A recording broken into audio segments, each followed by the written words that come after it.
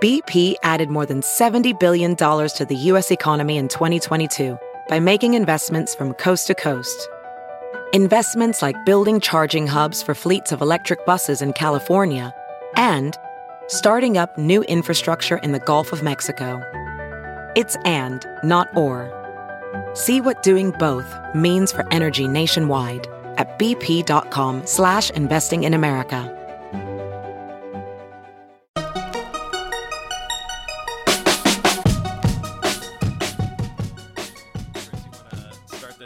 I want to start it by introducing Wesley. Yep. So let's I'll set it up and then I'll hand it over to you. Go ahead. Cool. All right, everybody. This is the Techmeme Ride Home Experience for Tuesday, April 20th, 2021. Today was an auspicious day for the Apple event, the unveiling of a number of things which we're going to talk about today.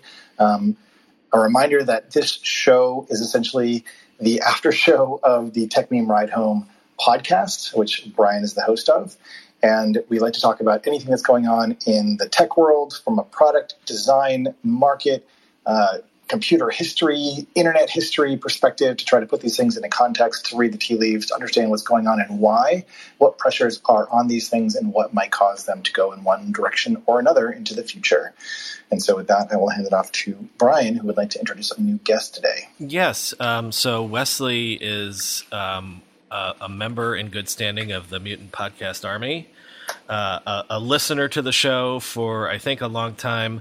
But I actually got introduced to him. We were on a Twit, Leo Laporte's show together. And Wesley, I believe, is based out of Austin. But Wesley, tell us anything you want to say about you or promo anything. But I'd like you to be the co-host all night. Thank you. Thank you for the stage. My name is Wesley Faulkner. I'm a developer advocate for a company called Daily at daily.co. They provide an API for video chat, also audio chats, similar to Twitter Spaces. If you're familiar with Agora, with Clubhouse, we do a similar service with video and audio. And that's DAILY.co. That's correct. Yeah, cool. Yeah, Chris is a much better host than me. There's so many different ways to spell things these days. It's very important. Wesley, thanks for joining us. And look, there's no we're not formal table stuff here. Let me set the table by saying this before we get into the details of what happened today.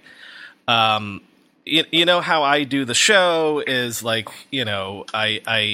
I have to scramble on days like today and watch everything, write it up as soon as I can, and get it out as soon as possible. They hit, I swear to God, on the hour. So they are getting so tight, Apple, doing these events not live and in person, that this is my first throw it out there to anybody. I'm sure WWDC, they'll do another live event, but do you think they might eschew these, bringing the press into the Steve Jobs Theater? They should just do this all the time because they've got it down to a science, I think. Wow. It's a sort of in a physical, stage. And one of the things I guess that I would point out, and I did tweet about this today, was how much the visuals they seem designed for screenshotting and live commentary. And you just can't really do that when you have an audience, regardless of where they're set up, taking photos in an auditorium, and trying to get visuals that are going to actually look good in this, day of social media. So ultimately, I don't see a lot of upside in terms of either the live experience or, yes, there is some hobnobbing, rubbing shoulders kind of thing, but from what I heard, most of WWDC is going to be about having live one-on-one sessions where you can meet other, sort of developer advocates and people along those lines to learn. And it's more of an educational experience, less of a media event because they just don't need it in the same way that they once did. That's my thought. Yeah, and you're right. I forgot that WWDC is this year again virtual, so I guess I take that entirely back. But Wesley, do you feel what I'm trying to suggest is that they're better this way. I'm not just saying that as like media people that cover it, but I feel like they're better at like getting across what they want to get across. So like, I'm wondering if like they're aware of that too. I think it is good. They do value control. The part that I see as a negative is not necessarily on Apple's side, but on the press and the just media relations side. There's a lot of questions that come out of these keynotes and these that it's so much easier if you can just ask a lot of questions and even learn from the questions that are asked from the press around, but also developing those relationships, not only just with the PR people, but also with your peers. I think that is really something that helps with crafting a narrative and just makes the business of covering Apple better. Well, and just the hands-on. I mean, I guess that's the answer, is they can't do away with it because they need, Nilay and folks to go into the next room and be like, well, here's my first impression of this, which, Jesus Christ, I wish I could have been there for that today. But we'll get to that because the iMacs are God, I want one. But before we get to the iMac, I want to start with the AirTags. So like before we build up to the big ticket items like the iMacs and the iPad Pros.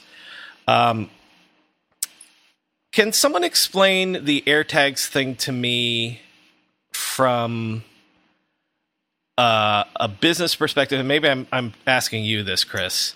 Mm-hmm. Like, is this? As I've been covering it, it's like, oh, we've known about AirTags for years, and it's never happened, and so it's been built up into this big thing. Is it a big thing? Like, is this a meaningful business to them? Like, if it was, why has no one else tried to do it? Like, it's not like Tile is the next Nest or anything like that, and Google and Amazon haven't jumped into this space. Like, do you see what the angle is for AirTags? Yeah. This one is hard because on the one hand, I want to jump in and just like say yes, like it makes sense, and there's a number of reasons why. I think one of the things that I noticed, and in watching the entire show, was there was a very specific line, I think actually in reference to the iMacs, about how Apple's vision is really about having the computer just fade away and to basically not really be there. And I thought that's, it's very poignant, especially given that Apple Computer was the original name and then they dropped it a couple of years ago and now it's just Apple. And it seems like they're moving into both, they've been in moving the services business for a long time, but it's also about experiences. So the AirTags, in a way, kind of lock you into this ecosystem in a way that I can't fully anticipate. In other words, yes, you can of course put these tags on any kind of device and you can label it and so forth. But maybe it's that integration with the Find My app and the ability to see where your things are. And maybe that'll relate to, cars in the future, right? So if you think, I don't know when the car is coming out, if it's coming out in, 5 or 10 years or sometime less than that. But the ability to trust Apple with all of these intimate details requires that you slowly, boil the frog, so to speak, and get people comfortable with the idea of identifying things with these trackers. There are interesting aspects of that, whether you're using Find My Friends or, Find My Devices. I know personally my partner loses her phone constantly, and she's always using the Find My feature. And instantly when I sent her the photos of the AirTag, she was like, oh my God, like I need like 10 of those. So this is a thing that I think a lot of people experience. Actually, I'll have to share the tweet, but there's a great Magic Mushrooms reference in the little segment that actually is promoting the AirTags, and it's not really so much about the Magic Mushrooms as it is about the relationship that people have to their computing devices, which are now becoming legion, and they need to have access to. And if you lose something, pulling out your phone, finding it quickly. I don't know if AirTags and Find My is going to be something that is on Android. I don't know if it's on Android now, but that is another way of kind of creating this privacy mode where you're trusting Apple and the Apple Cloud to have access to all this personal information about where things are, and no one else will have that information. So that to me also feels like it's a part of this story. Wesley, do you buy that's essentially it's an ecosystem and lock-in play? Like, is it? I just don't feel like there's enough here. I don't. Yeah, go ahead. Yeah, I don't think it's a lock-in play per se, but I think it's akin to when the Apple Watch launched and they kind of geared it towards what they thought people would like. And then when they came out with the second gen, they say, oh, fitness is where it's at. This is the MVP. This is the minimum viable product for the U1 chip. They want to put this out there to see what people will do with it and what will really catch on. Yes, you can find your keys.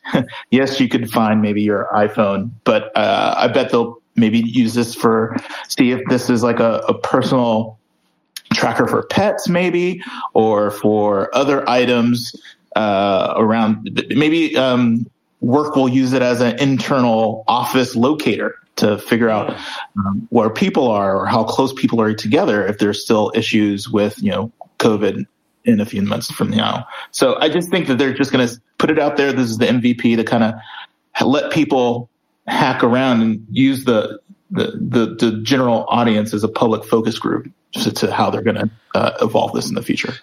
So to build on that, I think to some degree, it feels like, and Brian Romelli actually commented on this in all the way back in September 2019, but was talking about the U1 chip in these products and getting those out into the world. And again, the other lens that I tend to evaluate Apple's practices through is around the degree to which it allows them to sell more silicon, right? Apple Silicon specifically, but they need more applications to move more product. If the iPhone starts to, trail off in terms of its growth potential, then there have to be many, many more devices and products that require that part of the supply chain to keep running in order for their business to keep minting as many millions as it has been. And so in this case, the U1 chip and the ultra wideband connectivity that is in it allows you to create a field of computing that allows all sorts of different things, I think, to start occurring, many of which we probably can't even imagine yet. But it does seem as though, again, Apple is trying to remove the centrality of the computer as the place where all computing happens and to put it into the world around you. So there's more ubiquity and universality. So I think that's part of this. Well, and there's a piece already up today from Forbes that says that this is Apple's next billion-dollar business, which, at Apple scale, that's not hard to do. But the point of the piece was that all Apple has to do to make AirTags based on what they're selling them at a billion-dollar business would be to sell 35 million of them this year. And there are over 1 billion devices that already have the Find My app on them. So it's entirely conceivable that they could sell 35 million AirTags in the first year. I don't know. I see what you're saying, that there's this is sort of laying the groundwork level, which also we might talk about, especially with the Mac stuff coming up. Before we get to the Mac stuff, can I just put in a thing again, Chris, as product guru? How do you feel about the Apple remote theoretically being less shitty than it was all of a sudden? I mean, it does. Well, sure. It seemed like it wasn't a very high mountain to climb there. And so I like the move of the Siri button off to the side. I like the hardware physical buttons. It just seemed like that was an obvious thing that needed to happen. And it was, I think TV is going to be one of their major core experiences, especially, with the retirement of the large HomePod. And so getting that entertainment center and experience right is very important. And also being able to use, and I have high doubts about the Apple remote in use for games, but it seems like using it for games is something that they want to at least have people contemplate, because gaming is going to be a major place where I think they're going to drive a lot of Apple subscriptions. And so having that device just available for people to use, I think, seems a piece of that. In other words, sticking with what they had before, the sort of, like tongue depressor design, just wasn't helping anything move forward in that front. Agreed. And as I pointed out on the show, I was very disappointed by the fact that this would have been the opportunity to say that Find My is integrated into the remote And I saw that. Someone else mentioned that, and I was like, oh, Brian talked about this on the show today. Yeah, that's insane to me because we lose. I mean, it does. It seems so obvious and such a miss. And it's like one of those great examples where like one part of the company is not talking to the other part, and they just like, it was like a fail. In my sense, especially since like the demo that they used was like losing your keys in the couch. Right.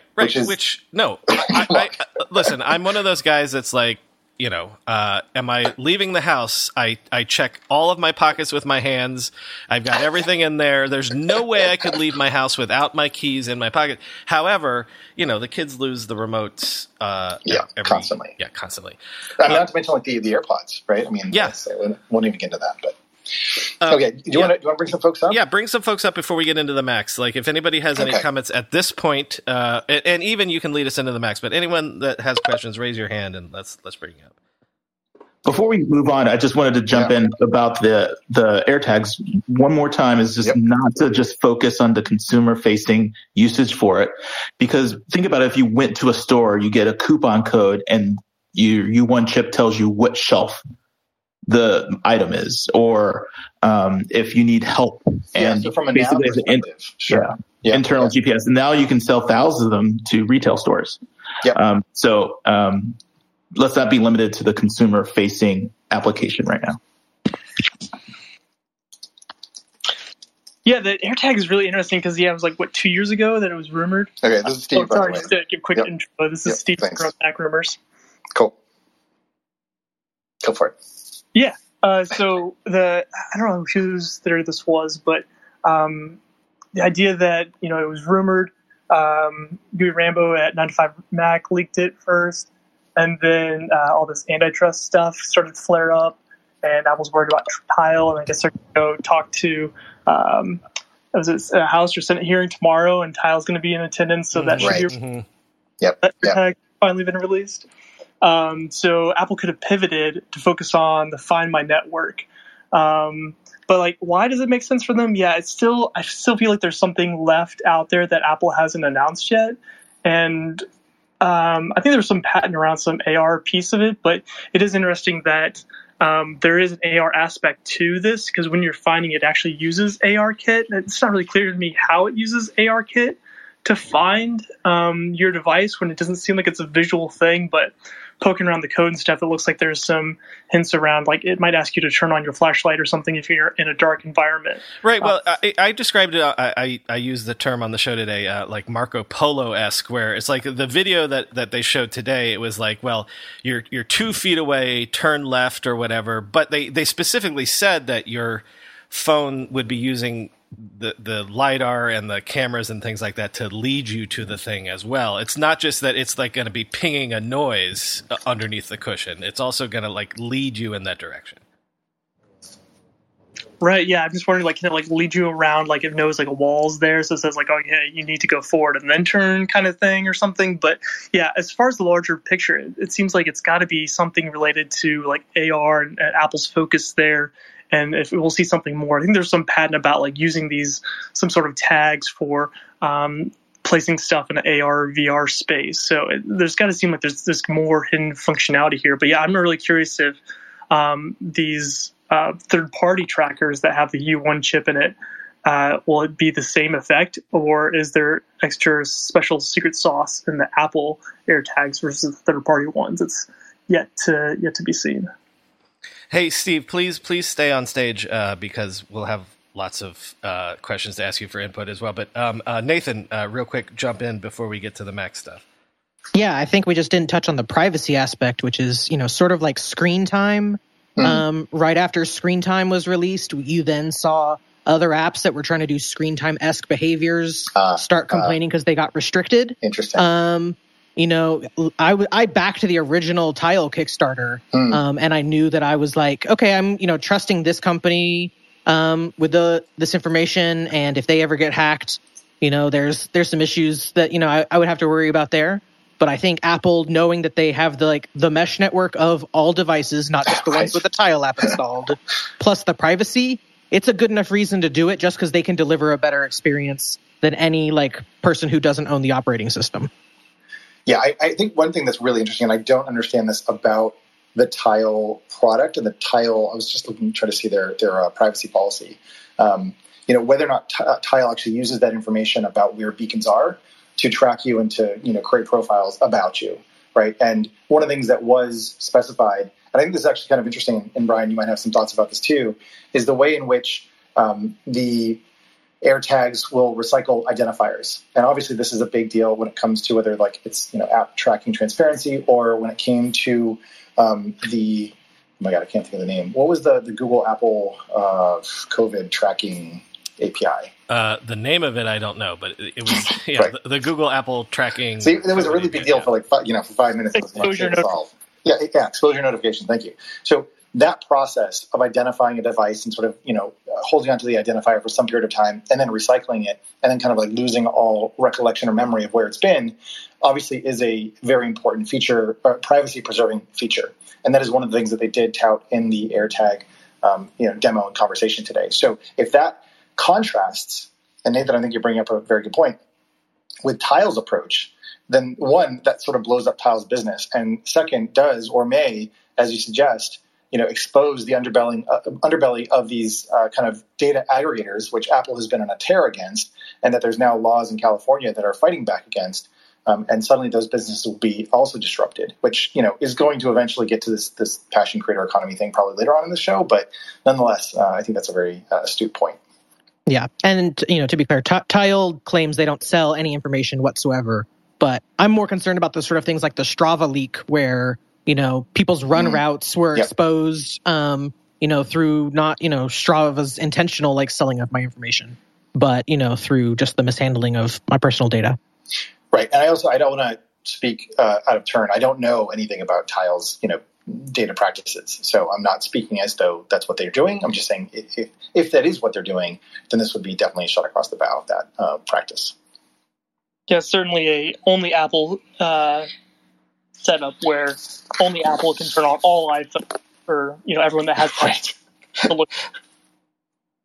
Right, exactly. And I also brought up you go by Sui or David, or do you prefer David?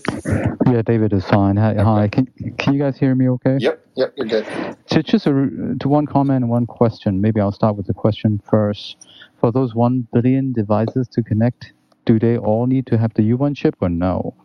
They do. Go ahead. They need. I'm sorry, say that again? They only need Bluetooth to right. Wow. Okay. Yeah, that's what I thought. That's where that number comes from. So any of the iDevices that have Bluetooth on basically become part of that mesh, and they can essentially report any devices that they see that I guess happen to be emitting an ultra wideband signal or something that is probably compatible with Bluetooth Low Energy.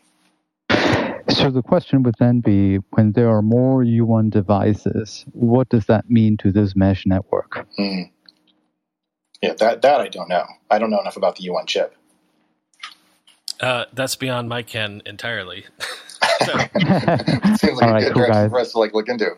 Yeah. But I don't think there's any network effects with the U1 chip. I think it is, for now, at least, just the finding aspect. Yeah, I think right now it's mostly like an emitter, right, which is probably similar to the Tile. And I don't know. Again, I don't want to speak out of turn. It seems like these chips are really, they're Bluetooth Low Energy, and they're just kind of emitting, a signal, and you're getting some. I don't know. And then that information is relayed to the Apple Cloud. And then if you're looking for a specific unique identifier from one of those U1 chips, then you'll be able to locate it within a certain range over a certain period of time, based on battery limitations, et cetera. Yeah, it's finer grained than Bluetooth, so it can know kind of exactly, within centimeters of where you're at. Also, higher bandwidth. One difference, too, with the car key aspect is if you have the NFC version of that, you have to place it in a specific spot in your car to unlock your car. Right. Yep. It's very similar to the Tesla key. Does it anywhere in your car? Mm-hmm. The issue with the U1 chip is that it has beam forming, which means it can tell the direction of things, and that's how it's able to burst at the higher data rates, because it can actually do the beam forming for the antenna. So that's how it can tell direction. And so that's what makes it different from Bluetooth. Cool. Yeah, I used to work in the Apple stores, and remember those beacons when iOS used to support beacons? And Yeah, and we were trying to use it for multiple different purposes, right? Security, device identification, but also updates and pinpointing problems. But there's also one use case that were experimented was file transfer, data transfer among devices within the mesh network. So, I just imagine AirDrop via the U1 trip, from Hong Kong to San Francisco. Anyway, I'm done here. Well, what was the other one that I was thinking about? You said AirDrop. Oh, the app clips. I don't know if this has any relevance to that, but the idea where you can just sort of go around in the world and kind of, get slices of apps or experiences or do checkout or payments, all of those things seem to be enabled by, again, just what I see as this growing mesh of Apple interconnected devices. Let me cut it off just because we're edging too much here. Can we get to the iMacs and then Let's do it. The iPad Pros? Listen, I'm using sexual language because I don't give a shit about cars. Even sometimes phones leave me cold, but man, nothing turns me on more than a sleek computer and mostly laptops. But Jesus Christ, man.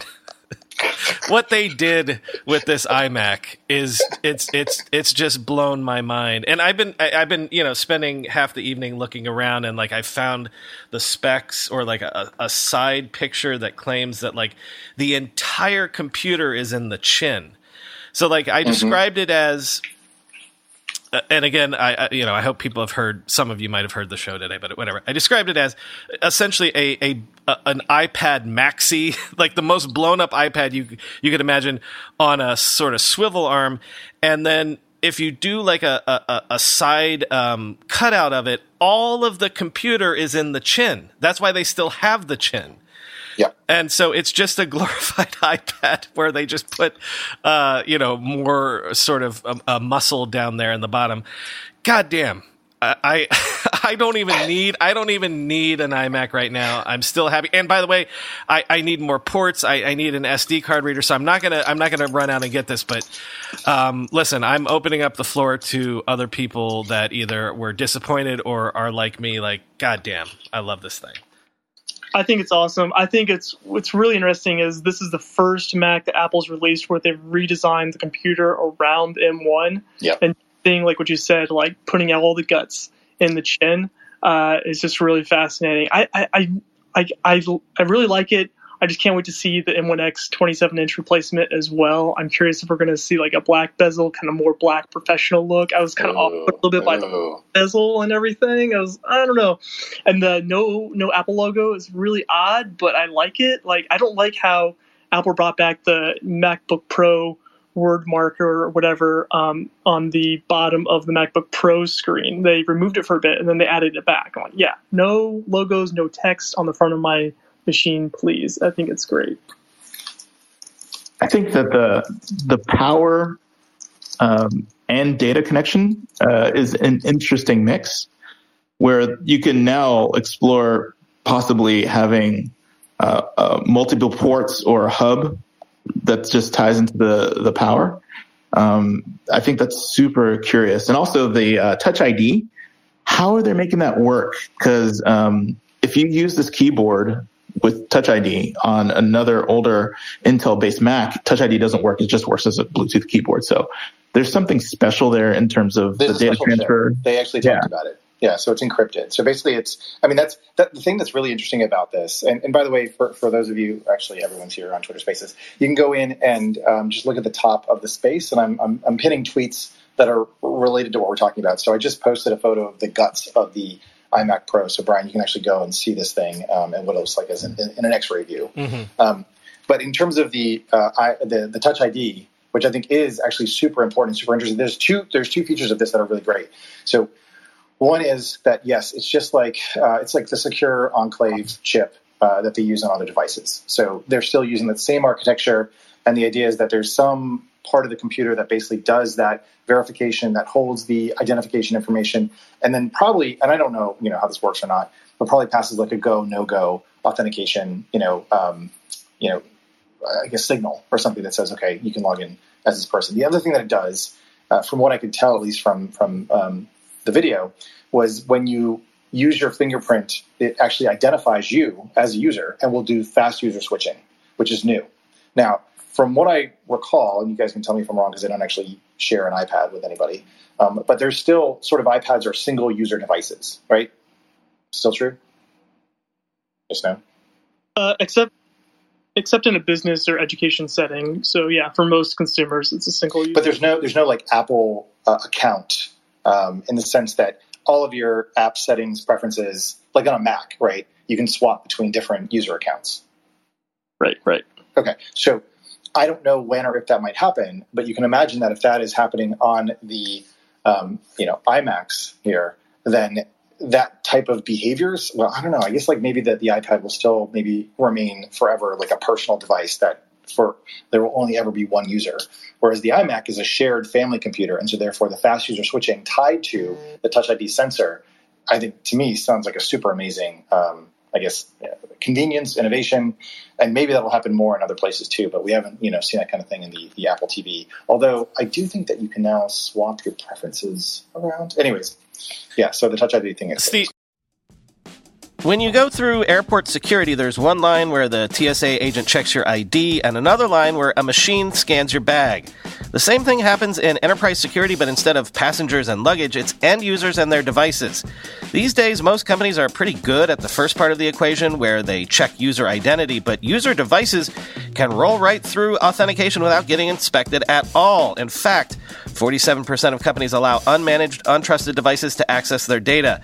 That means an employee can log in from a laptop that's had its firewall turned off and hasn't been updated in 6 months, or worse, that laptop might belong to a bad actor using employee credentials. Kolide finally solves the device trust problem. Kolide ensures that no device can log into your Okta-protected apps unless it passes your security checks. Plus, you can use Kolide on devices without MDM, like your Linux fleet, contractor devices, and every BYOD phone and laptop in your company. Visit Kolide.com/ride to watch a demo and see how it works. That's KOLIDE.com/ride. Selling a little or a lot? Shopify helps you do your thing, however you ka-ching. Shopify is the global commerce platform that helps you sell at every stage of your business, from the launch your online shop stage to the first real-life store stage, all the way to the did we just hit 1 million orders stage? Shopify's there to help you grow, whether you're selling scented soap or offering outdoor outfits. Shopify helps you sell everywhere. From their all-in-one e-commerce platform to their in-person POS system, wherever and whatever you're selling, Shopify's got you covered. Shopify helps you turn browsers into buyers with the internet's best converting checkout, 36% better on average compared to other leading commerce platforms. And sell more with less effort thanks to Shopify Magic, your AI-powered all-star. Shopify transformed ResumeWriters.com from the spaghetti code backend I cobbled together in college to the world-class commerce platform it sits on today. And Shopify can do the same for your business. Sign up for a $1 per month trial period at shopify.com/ride, all lowercase. Go to shopify.com/ride now to grow your business, no matter what stage you're in. Shopify.com/ride. Steve, can I ask you real quick, were you surprised that we did get iMacs today? The bringing M1 chips into at least some iMacs today? I was going to be surprised, except then Gurman said, hey, what do you guys think about like an M1 and an iMac? Okay, yeah, there's a good chance that it's around the corner then. Because, yeah, I didn't really see too much like in the code pointing towards like iMac anytime soon.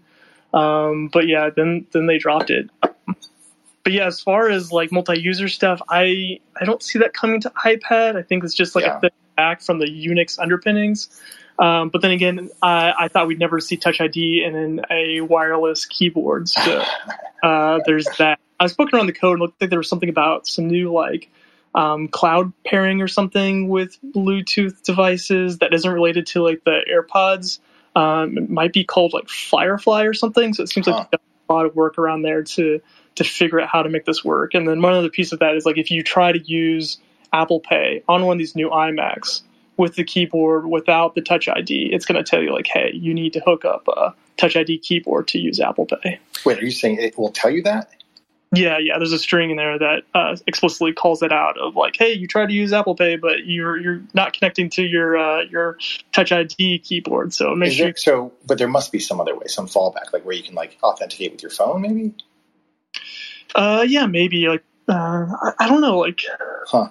Yeah, I don't know how that works, but that was just interesting. And I think Apple kind of on background was talking to some bloggers about, you can use this keyboard with older devices, but right. Yeah, so it has that.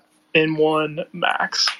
So that's the question that I had, is that just to clarify that I understand it's a Bluetooth keyboard, but that transfer with the Touch ID probably is not Bluetooth. So there's some other wireless standard that it's using on these M1 Max and iMacs that allows Touch ID to work. So there's some radio other than Bluetooth that's handling the communication between the keyboard and the system. Why do you say that? Why would Bluetooth not be sufficient for that?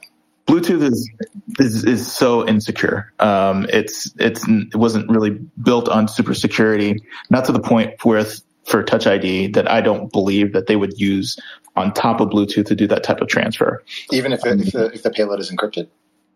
Yes, but we're talking about if the decryption is on the Mac itself, not on the keyboard, in terms of how it's sending it over, that's even if it's encrypted, hashed, I would not have that over the air in something I didn't control. So there has to be something part of the stack.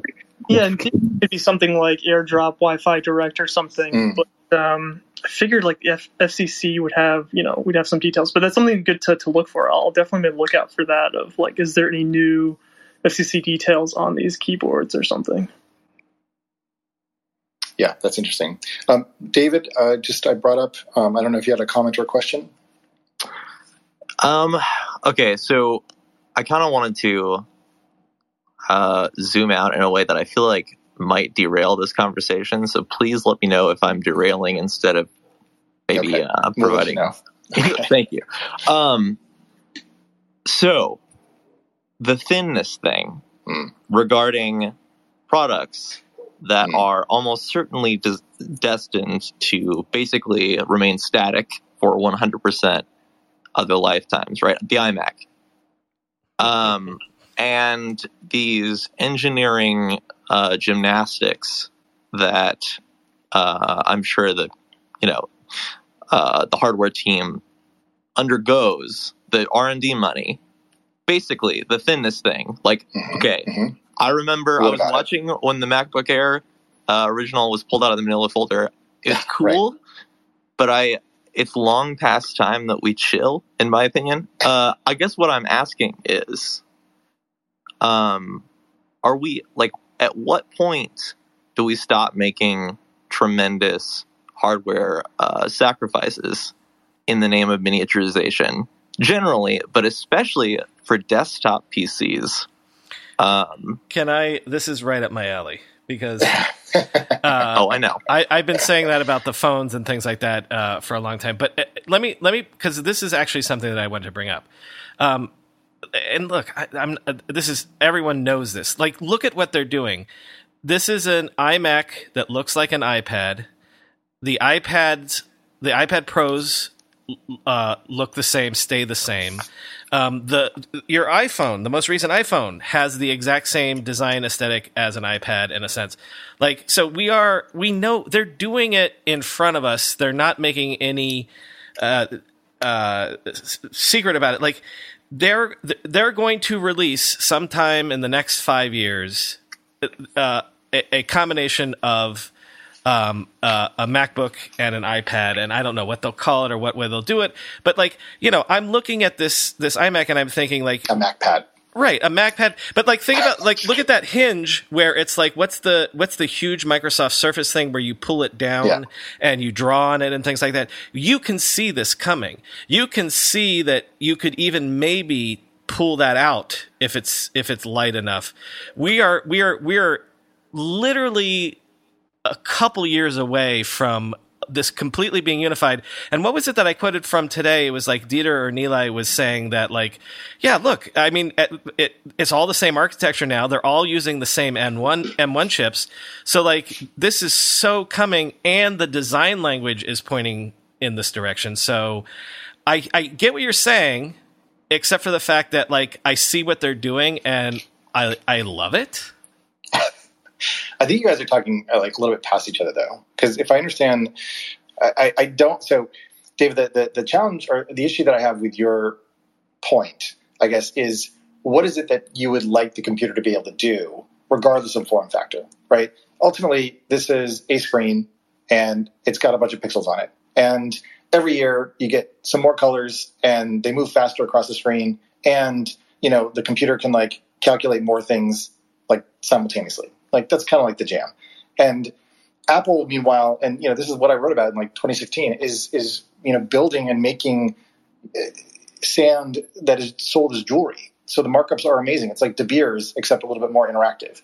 And so when it comes to this question, I guess that you're putting to us, which is, couldn't Apple make a really fat, lazy computer that just like is super, super honking and like does all these amazing things and all the nits and the GPUs and all the rest and like that's their $16,000 product. Because that's sold to the high end, which is doing, video animation or, movie animation and stuff like that.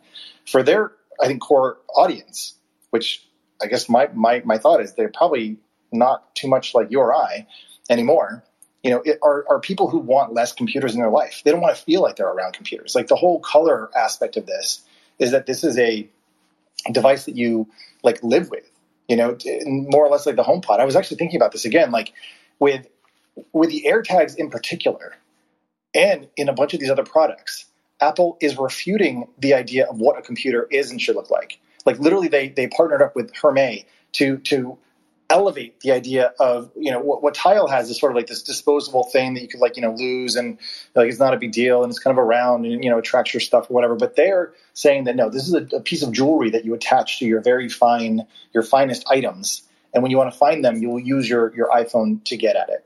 And that's where they can charge their premium. So with all that said, I guess what is it that you really want the computer to be able to do that it can't do, that the form factor sort of prevents it from doing?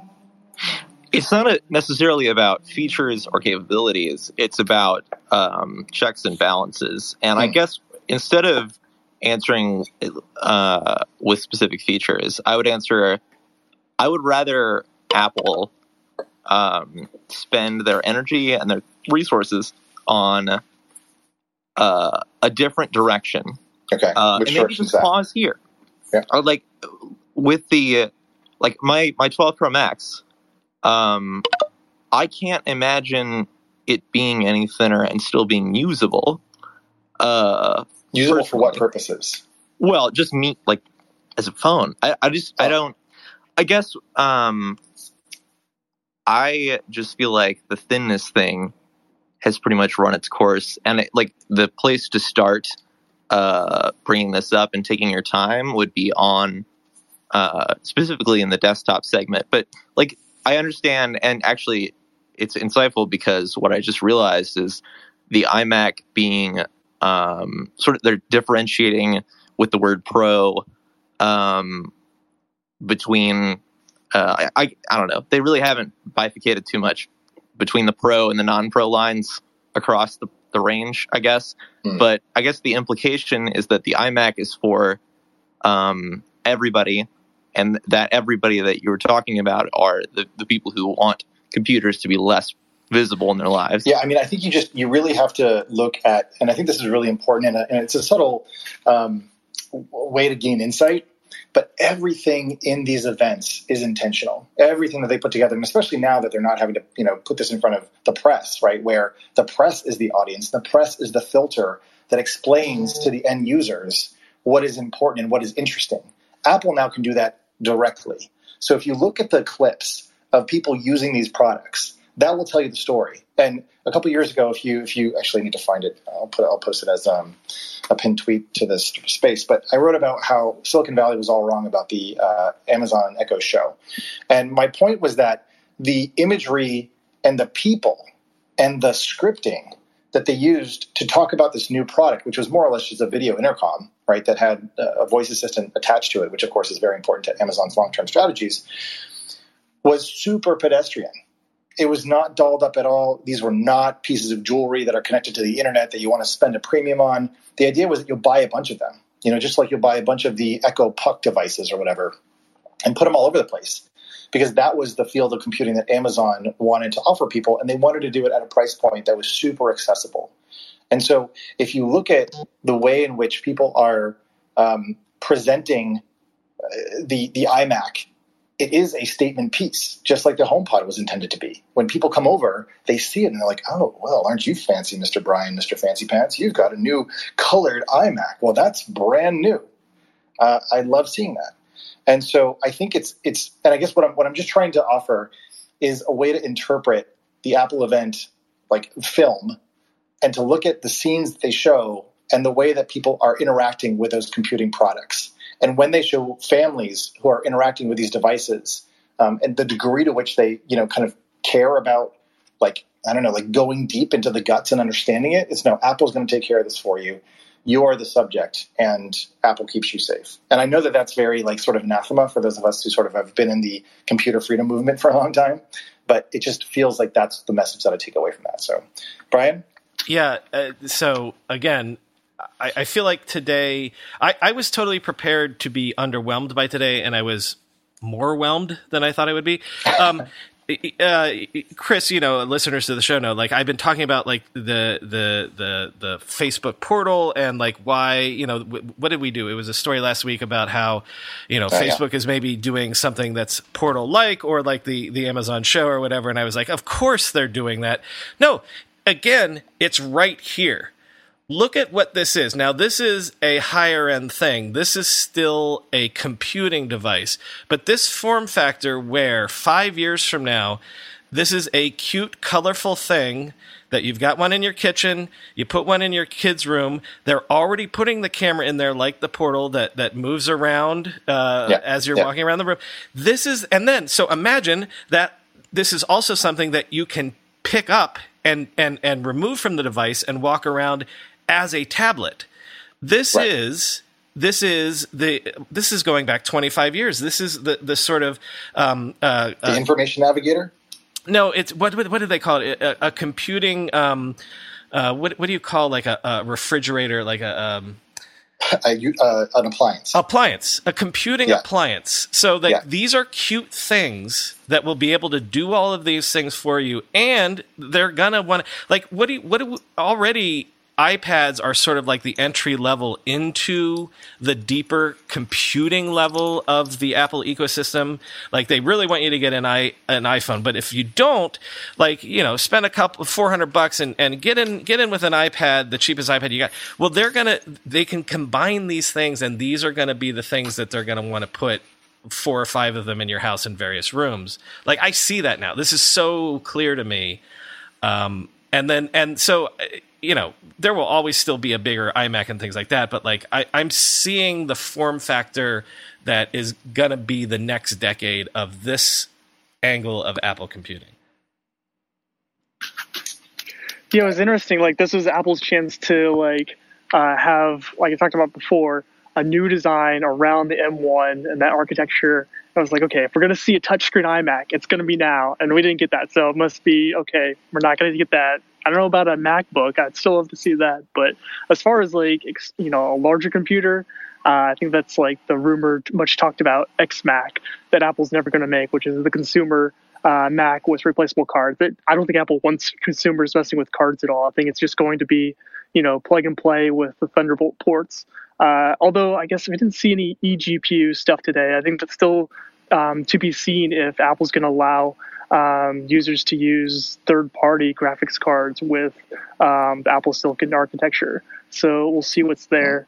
And I love the magnetic connector. It's don't call it MagSafe connector.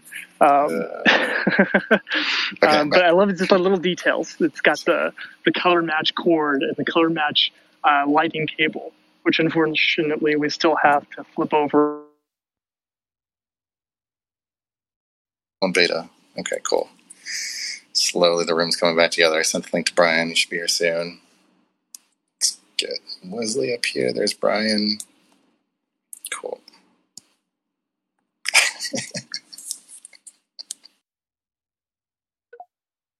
And crash it again.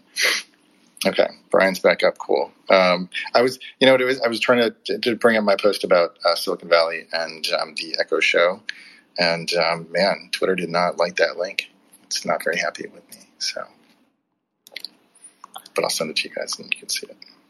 While we're coming up here, I have a couple things I wanted to tack on to the size debate on the iMac. Go ahead. Yeah. I have two things. First of all, the form factor, why it's so thin. It's so thin because it's a differentiator between Intel and AMD. They can't make form factors that look like that. And they don't have super long lead time. I mean, those are going to be in development, at least from the AMD side. I'm not sure how far behind Intel is, but they will not have an exclusive on that form factor for too much longer. So it's better to get out there now and seen as the leader while they still can. So it's very important for them to do that from that perspective. So you're saying we're gonna see everybody doing this, which happened after the Air and everything like that. Like, this is going to be the new hotness pretty quick. Right. And the second thing that they mentioned several times, but it's not really a headlining issue, is their 2030 initiative. When you use less materials, you can pack more of those devices in a shipping container. It's going to be lighter, so it's going to be cheaper logistically to get them around. And they're using recycled aluminum, which means the raw material now is something that is precious when you're recycling that and making more devices. And so the size is actually an advantage from them from a cost standpoint. They use less raw materials.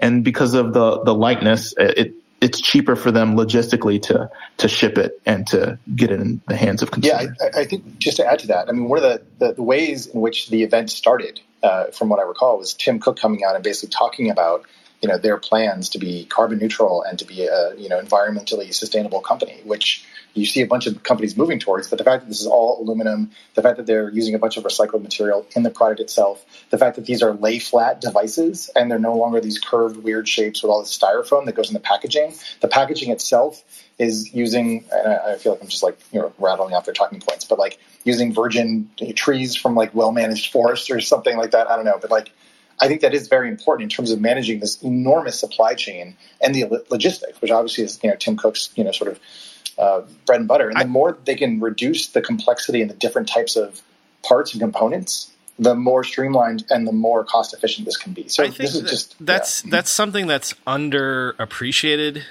in certain circles, where everyone thinks that, of course, this is virtue signaling for we're going carbon neutral and we're doing recycle. No, there's efficiencies. What people don't understand. Capitalism is making things cheaper, making things more efficient, and to a certain degree, and then charging the same rate for years. And to a certain degree, that is exactly what happens when you see a Tim Cook stand up and say, this is the packaging has been reduced by 80% or whatever, and exactly what you're saying is it is more efficient, and that goes directly to their bottom line. So when they're getting the PR benefit by saying that everything is environmentally friendlier and things like that, but what they're actually saying is that we are getting more efficient in our supply chain and our materials usage and all that stuff. Yep, exactly. Yeah, I buy this. The other thing I wanted to point out is that, Brian, you said that you see the merging of the two form factors.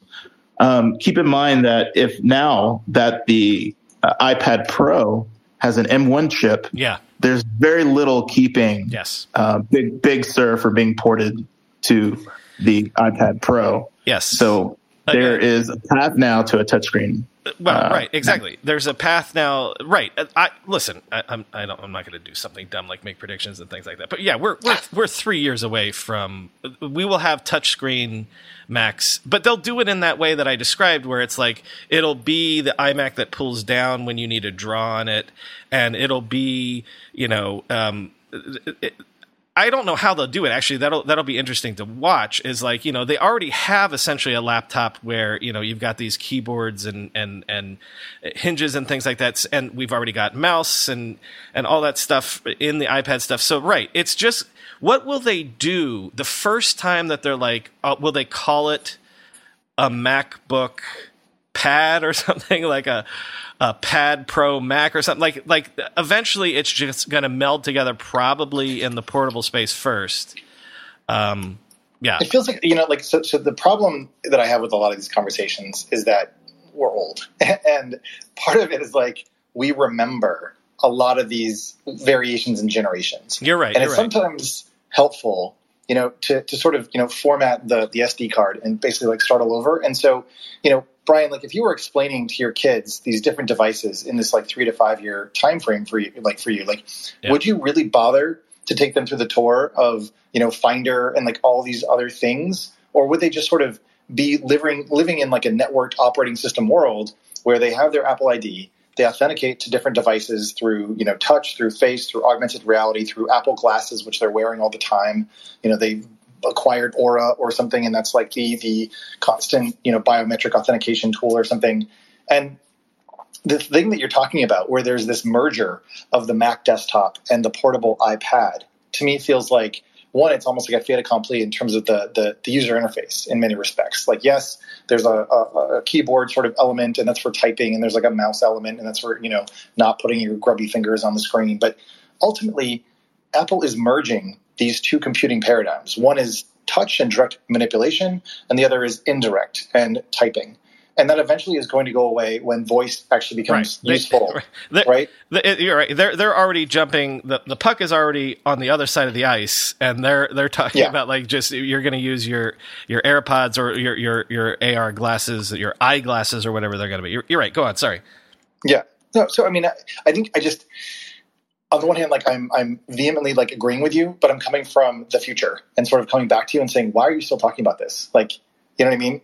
Like all the things that, and maybe this is just to acknowledge like your point, which is that the M1 being the chip of sort of not notability, but the one that's unification, across all these unification, right? Which is the plan all along. We've talked about graphics independence for a long time.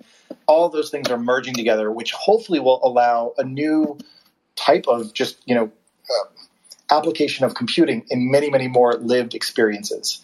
And that I think is going to be the major shift. And the question is, once we start bringing in, computing into more contexts that are more casual, where previously it would have been really annoying or irritating to think about getting out your phone and kind of like doing a search for something and not quite sure what you're going to get, to one where you do have these assistants that live with you and you just talk to them and you tell them what you want. And, through the magic of the internet, these things just kind of appear to you because you have a subscription to like the best possible content. That's a very different world that we'd be living in. So I think it's important to, again, maybe go back to first principles of the experience that most consumers will have when they're interacting with a computer, because they're not thinking about it as a computer. Right. I just want to say I buy Wesley's point that the thinness ultimately comes down to efficiencies more than I buy the thinness comes down to the fact that this is all being unified. In 5 years, we're going to have an iMac that detaches and you can carry around. Like, right. I think David raised it originally, right? Like, if Apple wanted to, they could make it thicker and have more functionality, right? Yeah. And charge, they have that on less. Higher end, right? And they have a visual design specifically for those types of products. They're saying, if you really want to go in that high end, we've got those products for you. But for everyone else, you're going to get like this very svelte, sort of thin, visual design. And aren't you going to be impressed that we packed in even more computing power into a thinner design? I don't know, because the argument that this is for the average Joe and not us, the average Joe is not going to notice if it's 0.5 millimeter thicker, right? But it is. I agree that it's way more efficient. If Apple can get the materials down. Yeah, I mean, it's a good point. I don't know that, normal, users are necessarily going to like notice the millimeter, but they're going to talk about it, and they're going to notice when they go to their friend's house and they've got, the new shiny, colorful, Mac in, or the iPhone in purple relative to, a PC or a Chromebook. Well, right? They'll notice that the color. I don't know if they'll go and stand beside it and be like, "Wow, look how thin." Especially because it's not like it's not being lifted up, right? Like to David's original point, it's not being picked up or anything. Like it's just standing there. Yeah, but I mean, I'm with Chris on this. Go on. Yeah, like imagine walking into a friend's house. Like, so what is this computer replacing? And if it's replacing a PC for starters, right? And again, I haven't had a PC or probably seen one in years at this point. But like, you go to like someone's house who you've always noticed had a PC, let's say for like the last 5 years, and finally they're ready to replace it, and they replace it, and then you come over. I mean, they're going to be like bringing this thing out, like it's the family jewels. So it feels like the relationship to it in that capacity is what's different, and the delta between what was there before, not for people who replace their computers every year, and have that privilege. It's for a lot of folks who have, let's say, had an iMac that's like this huge honking thing for a couple of years, and now they're replacing it with the latest thing, and that's where they're going to see the most difference. Yeah, no, so I completely agree with you that the delta between whatever they had before to the new iMac is going to be much more valuable. I'm talking about the delta between Apple making it, however much thinner or thicker. Yep. I think that delta is much better addressed by Wesley's point of like, it's about how much cheaper it is to ship it because of weight and driving down efficiencies. All that makes a lot more sense to me than, that someone's going to like, we will notice that it's that much thinner than it could have been. But I don't think the average person, they're going to notice the color and they're going to notice, oh, that's new and shiny, but they're not going to go and like, wow, it's, that many millimeters thinner than it could have been. Yeah, I take your point. Okay, so we've been rapping on hardware for almost an hour now. Besides, when I blew up the space. And by the way, I did pin the tweet about the Echo Show if you guys want to check that out.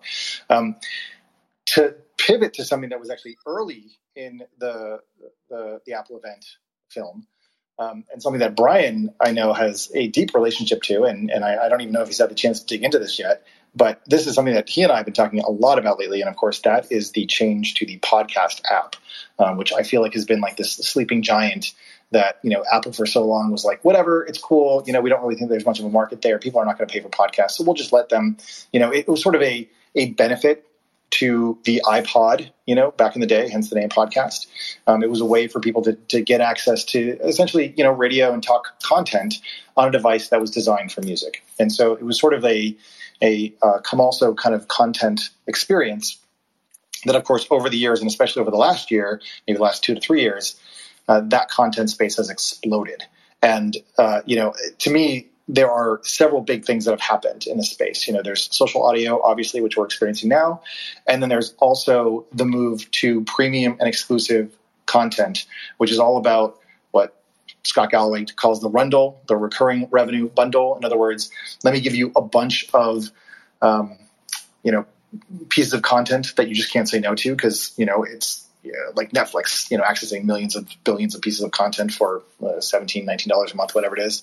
And Apple is trying to do the same thing. And so podcasts have been the one space where you really can't spend money on podcasts. You can go to Patreon, and sort of do a side load kind of like, hey, here's a tip for what you're doing. I really appreciate it. But for the most part, podcasts are monetized through advertising. And so this move to premium subscription-based podcast content, I think is really going to shake things up. We just heard an announcement from Facebook wanting to get into the space.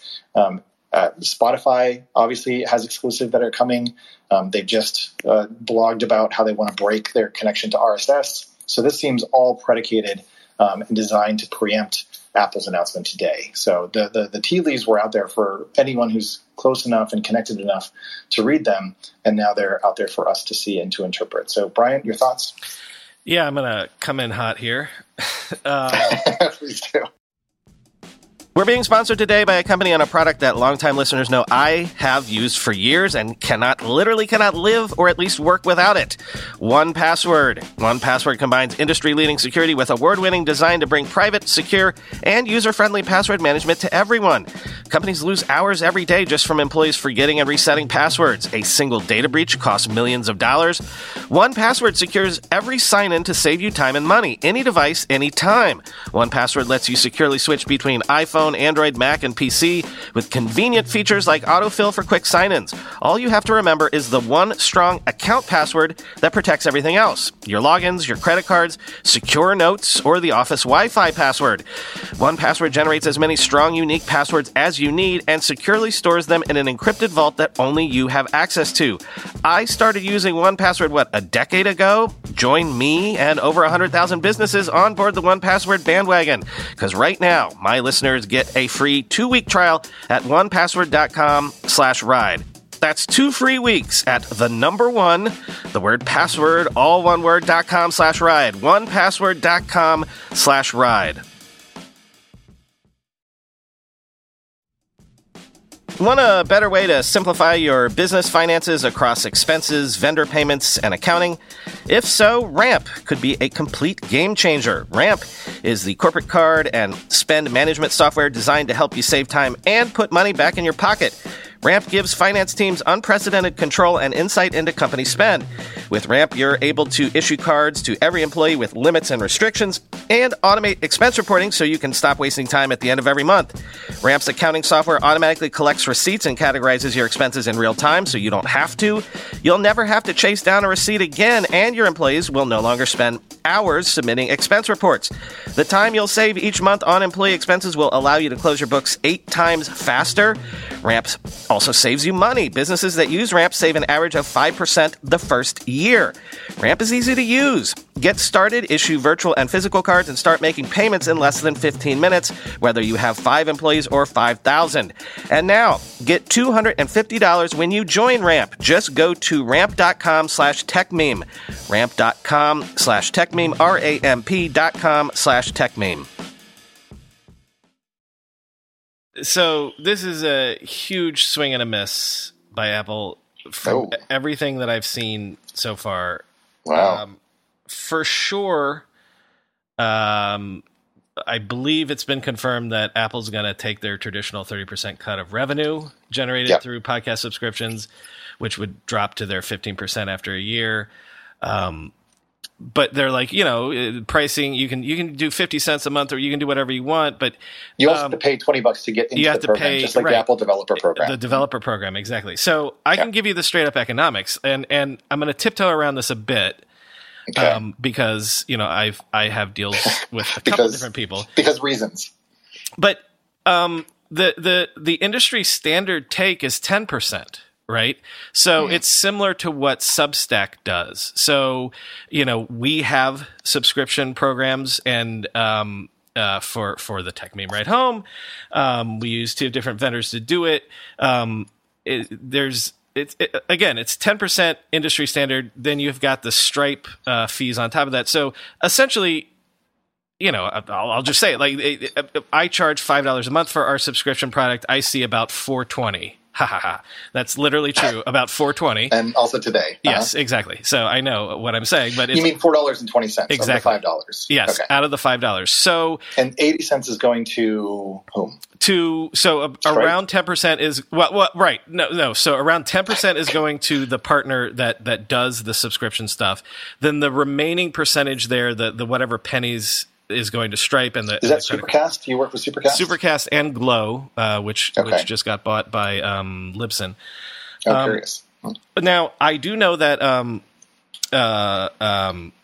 Patreon charges less. Like I keep hearing this 5% rate and 8% rate and things like that. I don't know about that. Now I do know, listen, by the way, this is not a small business. Like people are acting like this is I know podcasters that are making 6 figures a month and not a few. Wow.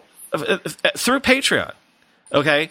And through their subscription programs, through people like Glow, and there's not a few, there are a lot. And so essentially this is a very good business to be in because you can have, if you have a successful podcast, you can have a public facing ad supported podcast that is hopefully getting 6 figures in downloads per episode, and then you're making a lot of money with that. I mean, there wouldn't be billions of podcasts in terms of the explosion if people weren't making money and there wasn't a goal. Well, I mean, and also look at certain podcasters' Patreon pages. If someone's saying they're getting 35,000 patrons a month and they're charging $5 a month, do the math. It's not that hard to see what people are doing.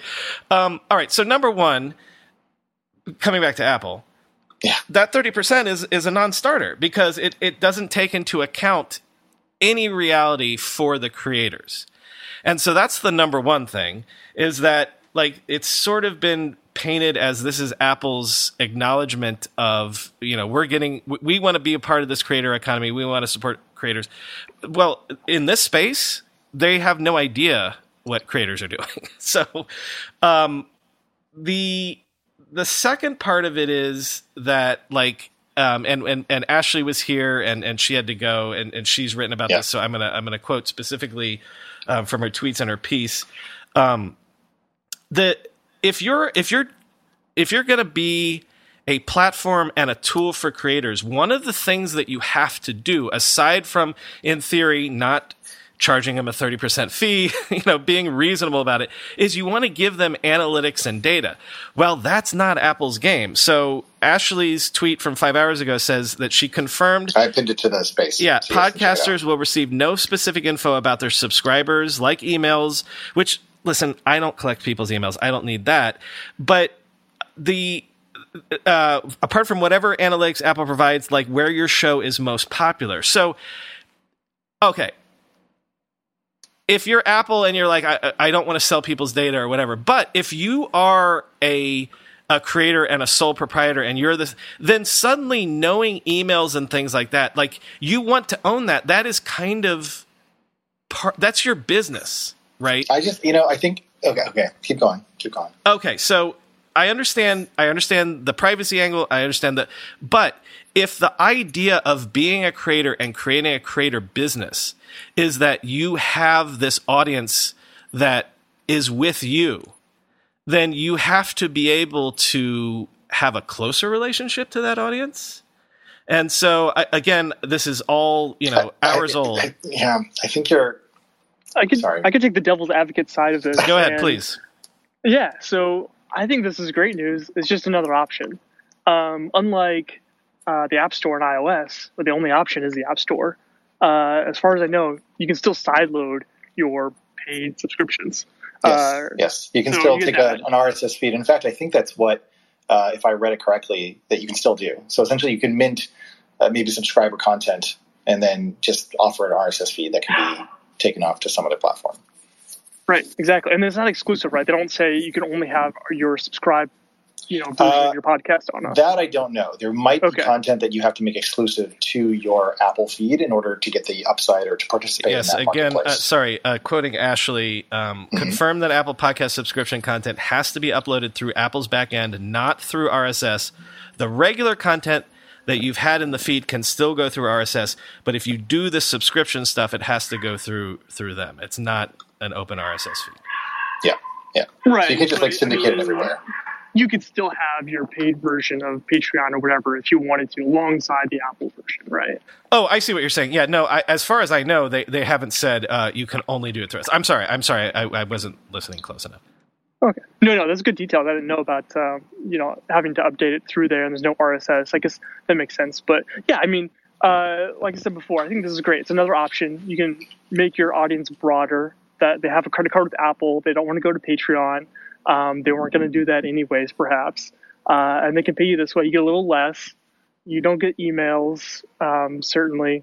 But, there's just some people that maybe they want a third party in between. I guess Patreon's a third party, but maybe they trust Apple more to cancel subscriptions and everything else.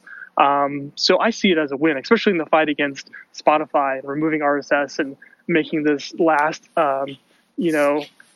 great open area of the internet as Spotify tries to close that down and remove RSS and everything else. I think this is good that we have sideloading. Like if they remove sideloading, this would be a very sad day, but I love that we still have this option, and Apple's still, I guess for now, maybe it's like, I don't know who's bigger, but it's teetering on Spotify or Apple. But I think this is good news, I think, to take the other side of the argument. Yeah, I think there's another point with the Apple's like in-app purchase. There is no... Hi there. Yep. Keep going. There is no purchase. There is no like alternative arrangement for in-app purchase. It's Apple's way or the highway, right?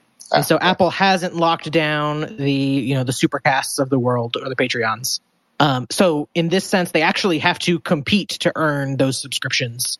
That's because they're not willing to take that PR hit of like, oh, we've shut down all feeds that aren't actually listed for free in the directory. So what are they offering for that 30%? Right? They're like, oh, billing management, customer support, all the sort of stuff that they've had built out since before they were selling apps in the first place. That's an interesting point, because I've never used Patreon, so I'm not shilling for them or anything, but the thing that podcasters have been doing on Patreon is amazing. Like if you go to any Patreon page, like, the things that you can do where it's like subscriber only posts, and like you can add Discord channels to it. You can do polls and things like that. Like one of my favorite podcasts, Blank Check, like they did a March Madness this year that went on for a full month, like deciding what the next movies were that they were going to do the podcast about. And like, that's all done through the Patreon. So I'm, again, okay, for the 30%, I hear what you're saying, that Apple has, all this platform that's set up, but it remains to be seen. I don't know that Apple has proven to anyone that they're good at social stuff and like providing a platform for creators or anything like that. So, I mean, look, it's less than 12 hours since this has been announced, so it remains to be seen. But again, I'm super, super, super skeptical at this point. But yeah, So I guess my pushback on this, and again, I'm not trying to be an Apple fanboy. I'm just trying to understand this strategy in the broader ecosystem as it's evolving. There's been a sort of a thread around splinternets occurring, in the next, several years or decades, largely based on geographic boundaries and restrictions. But it seems like in some ways that splinternet is actually coming as a sort of splintered content net, in that once you introduce payments and exclusivity or the ability to charge for content, now you have to protect that content and make sure that it doesn't, sort of get syndicated in places or to audiences that, let's say, haven't paid for it or are not paying customers. And it feels like where Apple is going, especially with the Apple One subscription, and I think if you look at what Apple is doing in gaming with their Apple Arcade, like this feels like they're essentially doing a couple things. One, and I don't know this, I don't have any inside information, but I can imagine that there are people who have large audiences of podcast subscribers, and they're looking at Spotify and they're looking at other places in the market, and they're saying, hey, why are we not getting paid for the content that you're distributing through the podcast app? And Apple was like, okay, we'll respond, and we'll basically take the exact same terms and model that we have for iTunes and for music and apply it to podcasts. And that's the deal. And from there, they can evolve it. But it's harder to sort of start from 15% and go upwards in terms of the take rate versus going downwards. So it seems like they're starting there at what is already working and where they have these deals already arranged. One thing that is important about this, that is probably hard for us to understand, and I don't fully understand it, but Apple announced that they are rolling this out to, or at least it'll be made available in 170 countries. And that is, I believe, more than double than what Spotify is offering. So if you want your content to get a global audience and you want to be able to charge people all around the world for it, Apple will take care of that. So the 30% cut that they take is about actually possibly giving you access to a much larger pie, except for the fact than what Spotify. How is Apple doing distribution for you? They're not. That's not what this is. What do you mean? Just explain. No, because all they're saying is that if you want to do a subscription to your podcast, a subscription fee, we'll help you do that. They're not saying that we're going to help your podcast grow an audience or anything. Like we're going to give you a larger platform. That's not true. Okay. From what I'm reading, so a couple things, and I'll take your point, but they're introducing some new things, one of which they call channels. And it sounds like channels is part of their discovery engine. So if you are in, let's say, I take your point that if every individual podcast wants to charge their own rate, then it isn't like an Apple One subscription where essentially you're inside and you're paying, $30 a month or whatever it is, and you get access to a bunch of, exclusive content. That's kind of where my mind was going. You're right. If this becomes the next form of, audio Substacks, and I have to pay $5 for each podcast that I'm listening to, that becomes pretty onerous pretty quickly. What I did read, though, in what Apple's offering is they use the term they will protect your content. Now, I don't know what that means, but that is somewhat interesting relative to, again, the fact that you could just take an RSS feed and plug it into some other reader, and now you've distributed that paid content elsewhere. Yeah, reading through the agreement, all of the exclusive content in Apple Podcasts will be DRM protected with their AirPlay stuff. Got it. Yeah. So AirPlay is also a big, important part of that too. Nathan, do you want to say anything about your background? Yeah, sure. So I'm a sort of a indie designer developer who built a tool called Pod.link, which was just a free landing page to help podcasters link to their show across the entire ecosystem of podcasts and all the top podcast apps. So, one like link in bio type solutions so that you don't have to just link somebody to Apple Podcasts. You can also link to your Spotify and your Overcast and all the way down the line. This is actually how Nathan and I got in touch. I was using Podlink basically because I liked the ability to link to, essentially, this is actually sort of a problem that I have with my partner. Like, I would send her links to podcasts, and at the time I was listening to podcasts through Google Podcasts, which she didn't use. And so I was like, I don't really know what she uses, so I want to send her a link that's going to work. And so Podlink was kind of like the intermediary. And through that, Nathan and I actually sort of connected, and then I think you built an Alfred workflow, or I asked you to build one. And anyways, I won't go too far down that path, but just to say that Nathan's coming at this, and I don't mean to speak on your behalf, but I will, in the sense that he's able to link to all these different providers and all these different podcast players, all these podcatchers, if you will. And so this creates a very interesting, wiggle in this business. If suddenly there are a bunch of protected content that's out there, maybe there will be, profiles or landing pages for these protected pieces, but you have to pay in order to access the content. That's a pattern that we're seeing more and more, especially in the video landscape and in TV shows and things like that. And so it just makes it a lot harder and starts to break down, what is the free and open web when you start landing at a bunch of, paywalled content. Yeah, if the platforms all want a cut of, some subscription revenue, you're offering it through Apple and through Spotify and through, 3 other apps, they're still going to want to promote it as if it's one thing. And so that's the challenge for, anybody who's building tools for podcast creators. They're not going to be able to rely on, it's just one single RSS feed. And I have ways to look that up in each of the various platforms. Now I got to, maybe do a little bit more hard work. There's not open APIs to fetch all of this data easily. I guess like the point when I come back to like the creator economy, that seems really, really tricky, which is that, let me start from just brass tacks.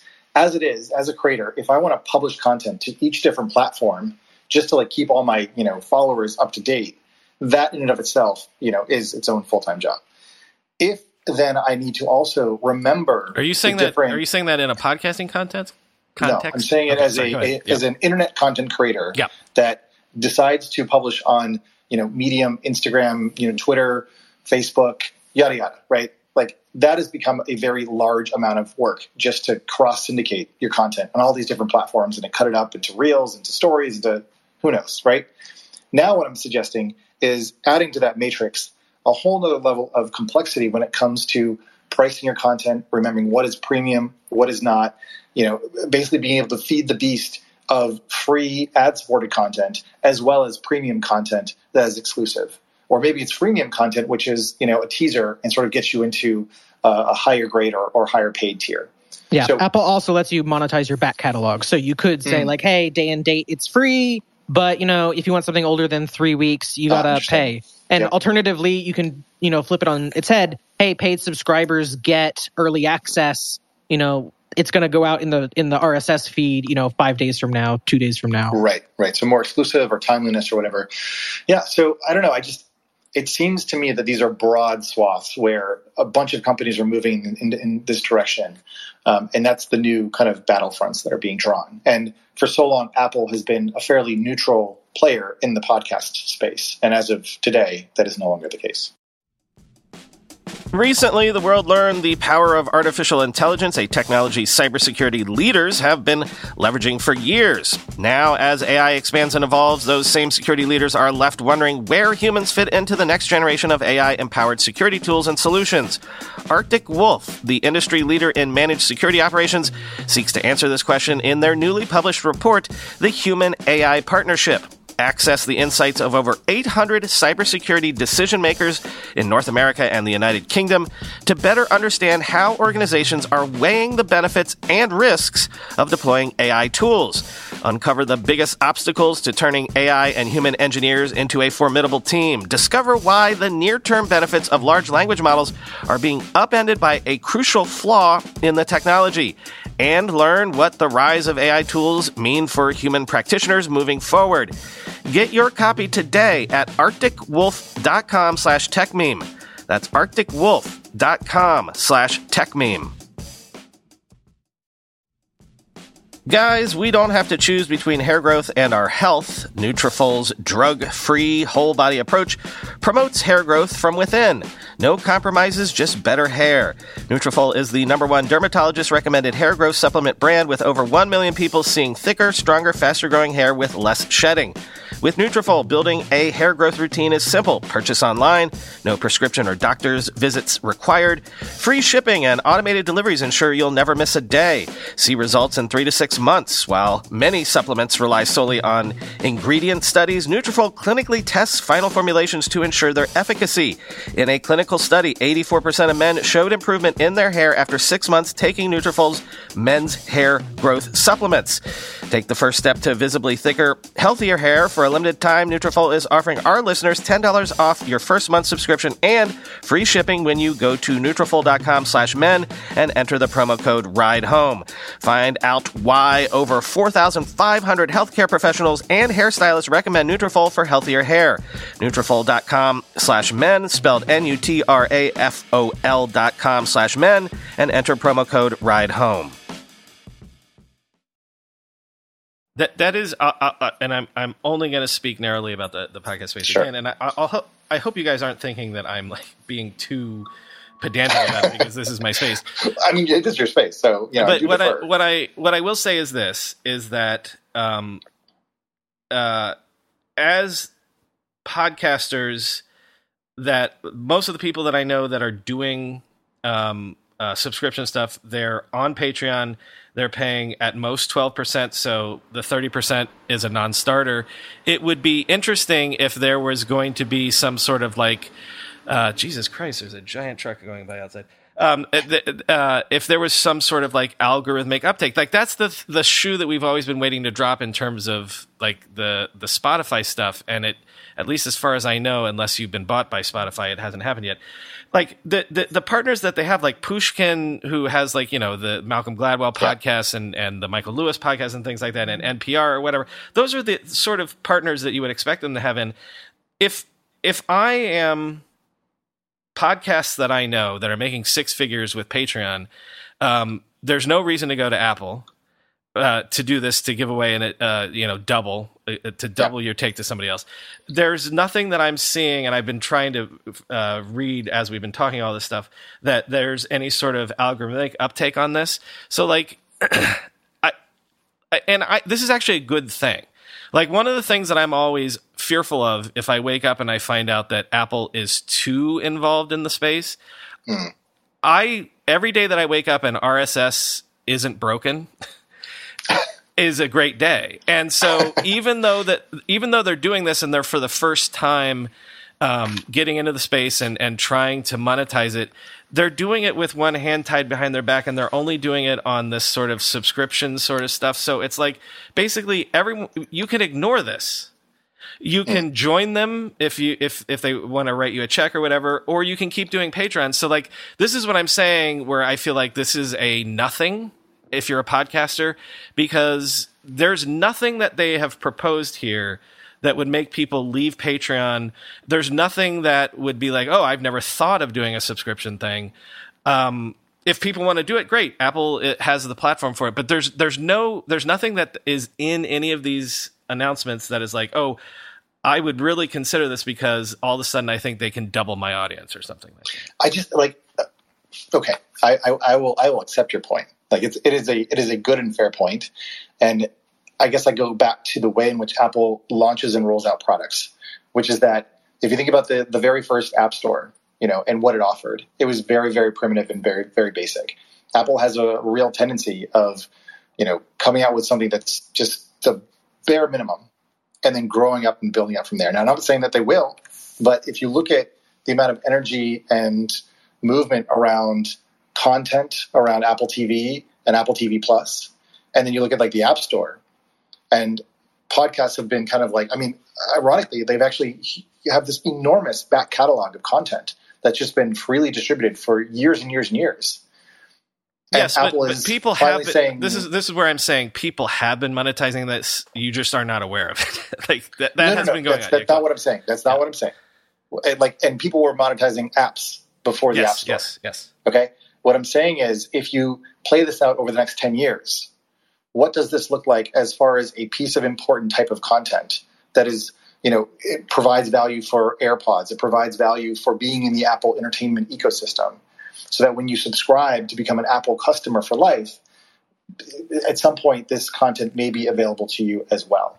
And that may drive more revenue for people over the longer term, over the long horizon. Like, to me, this is a bit of a squeeze on Spotify. Oh, no. And in fact, that's what I was going to say. But, and then I'm going to get off my high horse. Okay. The best thing about this is that I would prefer Apple to have woken up a little bit as opposed to just letting Spotify roll the space.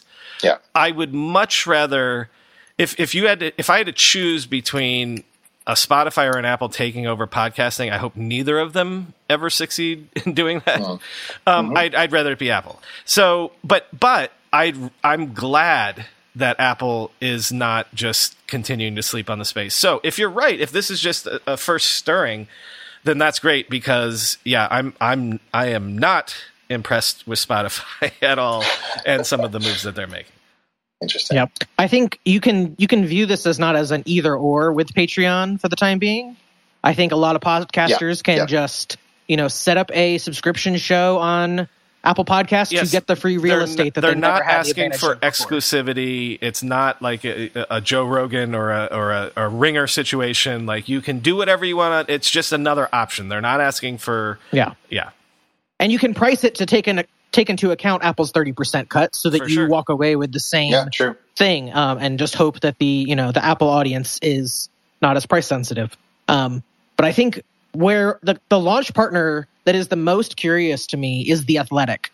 Yep. Because they offer like their bundle is all of this writing on the Athletic website. And this whole time they've said, like, and we kind of have podcasts too. You got to listen to them inside our own app, where it's not really the best podcasting experience. And they eventually slightly opened that up a little bit.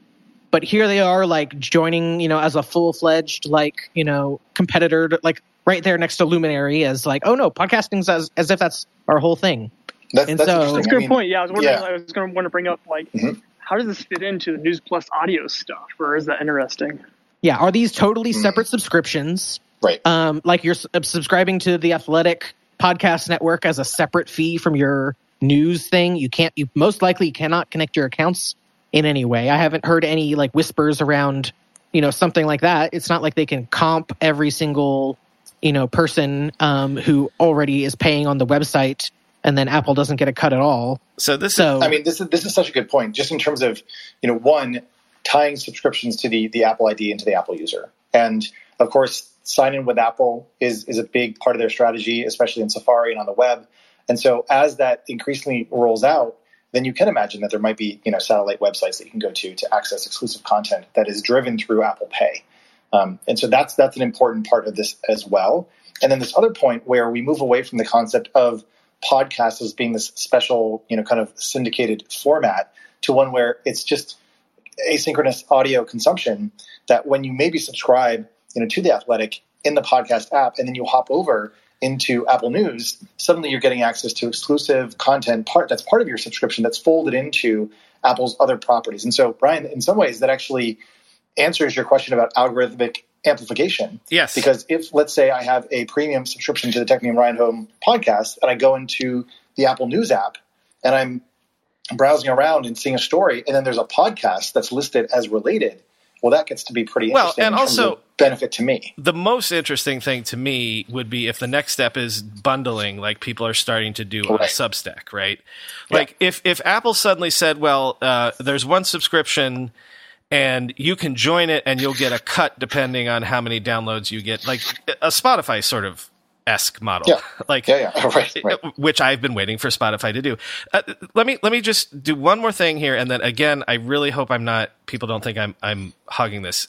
This is something that I have to also tread lightly on. I got it.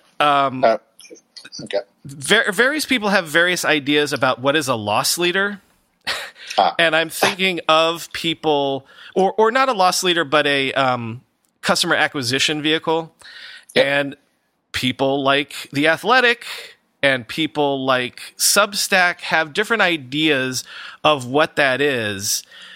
And I would say, I think I can, like, The Athletic thinks of podcasts as customer acquisition, and maybe they're changing their strategy so that they're monetizing that, versus other people like Vox think of it in reverse. Like, there are certain media entities that podcasts are their bread and butter. I think like The Economist is a really good example of this. They put out a bunch of really, really great podcasts, and it's to drive the print subscription, which I find sort of backwards and ironic. So what I'm trying to say, treading lightly, is in this world of Athletics and Substacks and things like that, and there's there's multiple SKUs, a multi-SKU business and things like that. Right. Various people have different ideas of where podcasting, because everyone just wants that ARR.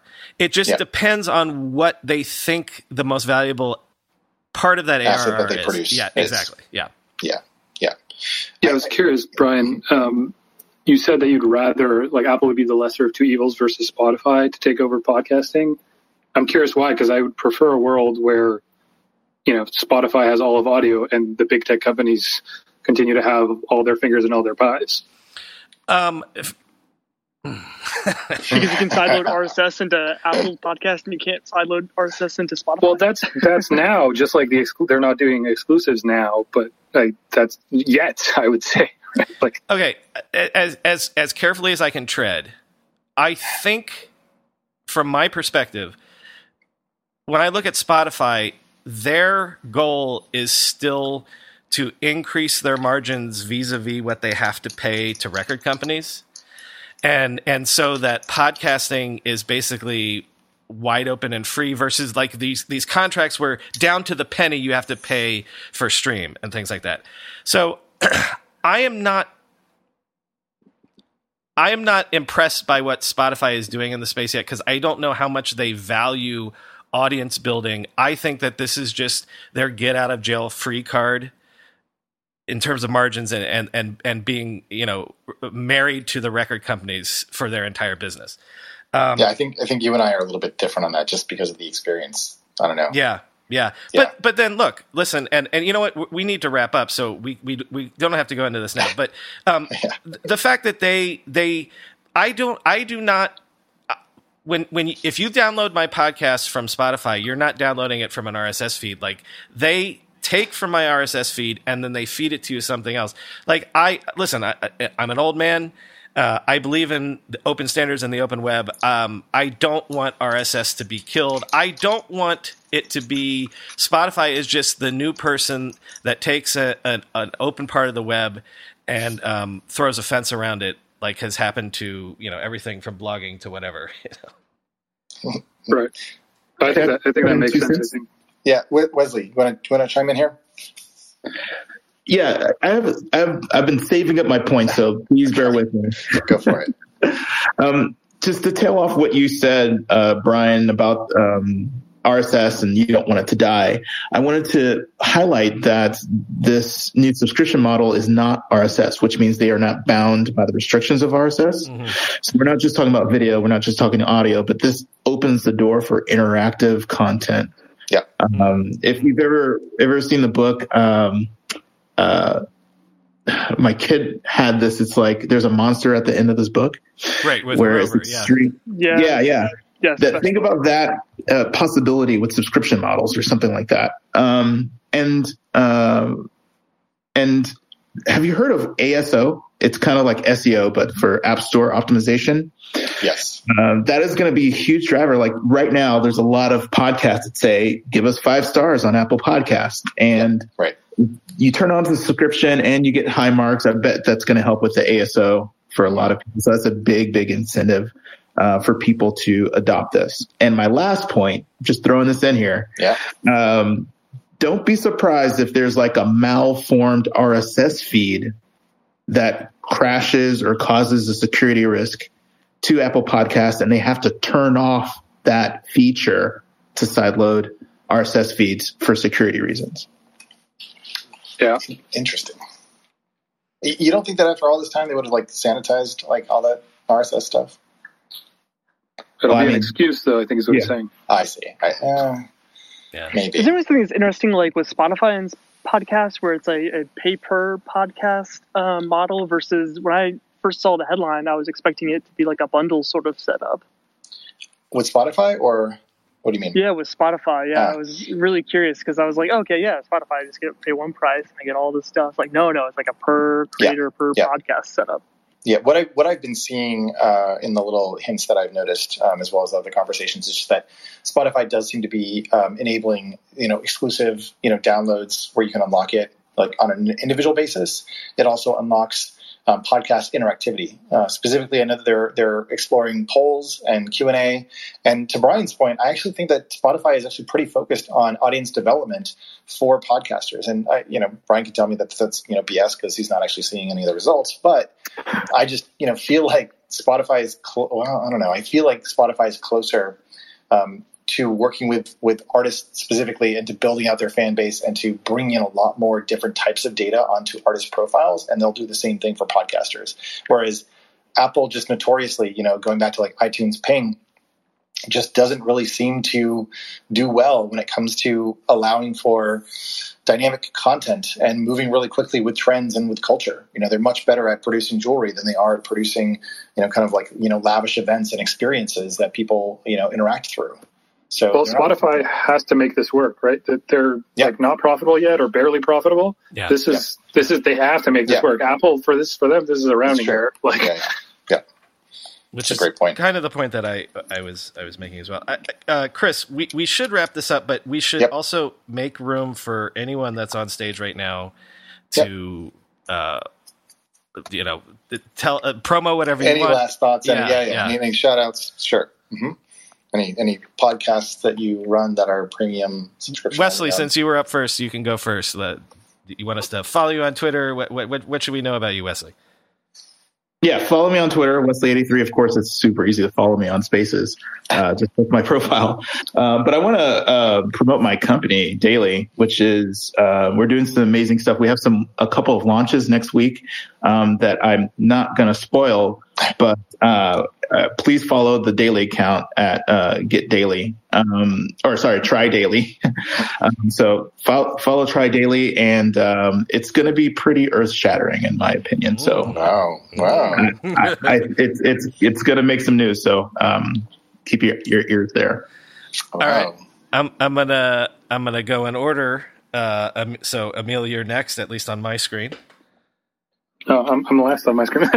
So I used to be the executive editor at VentureBeat, and I'm dabbling in newsletters now, so no podcast to plug, but not yet anyway.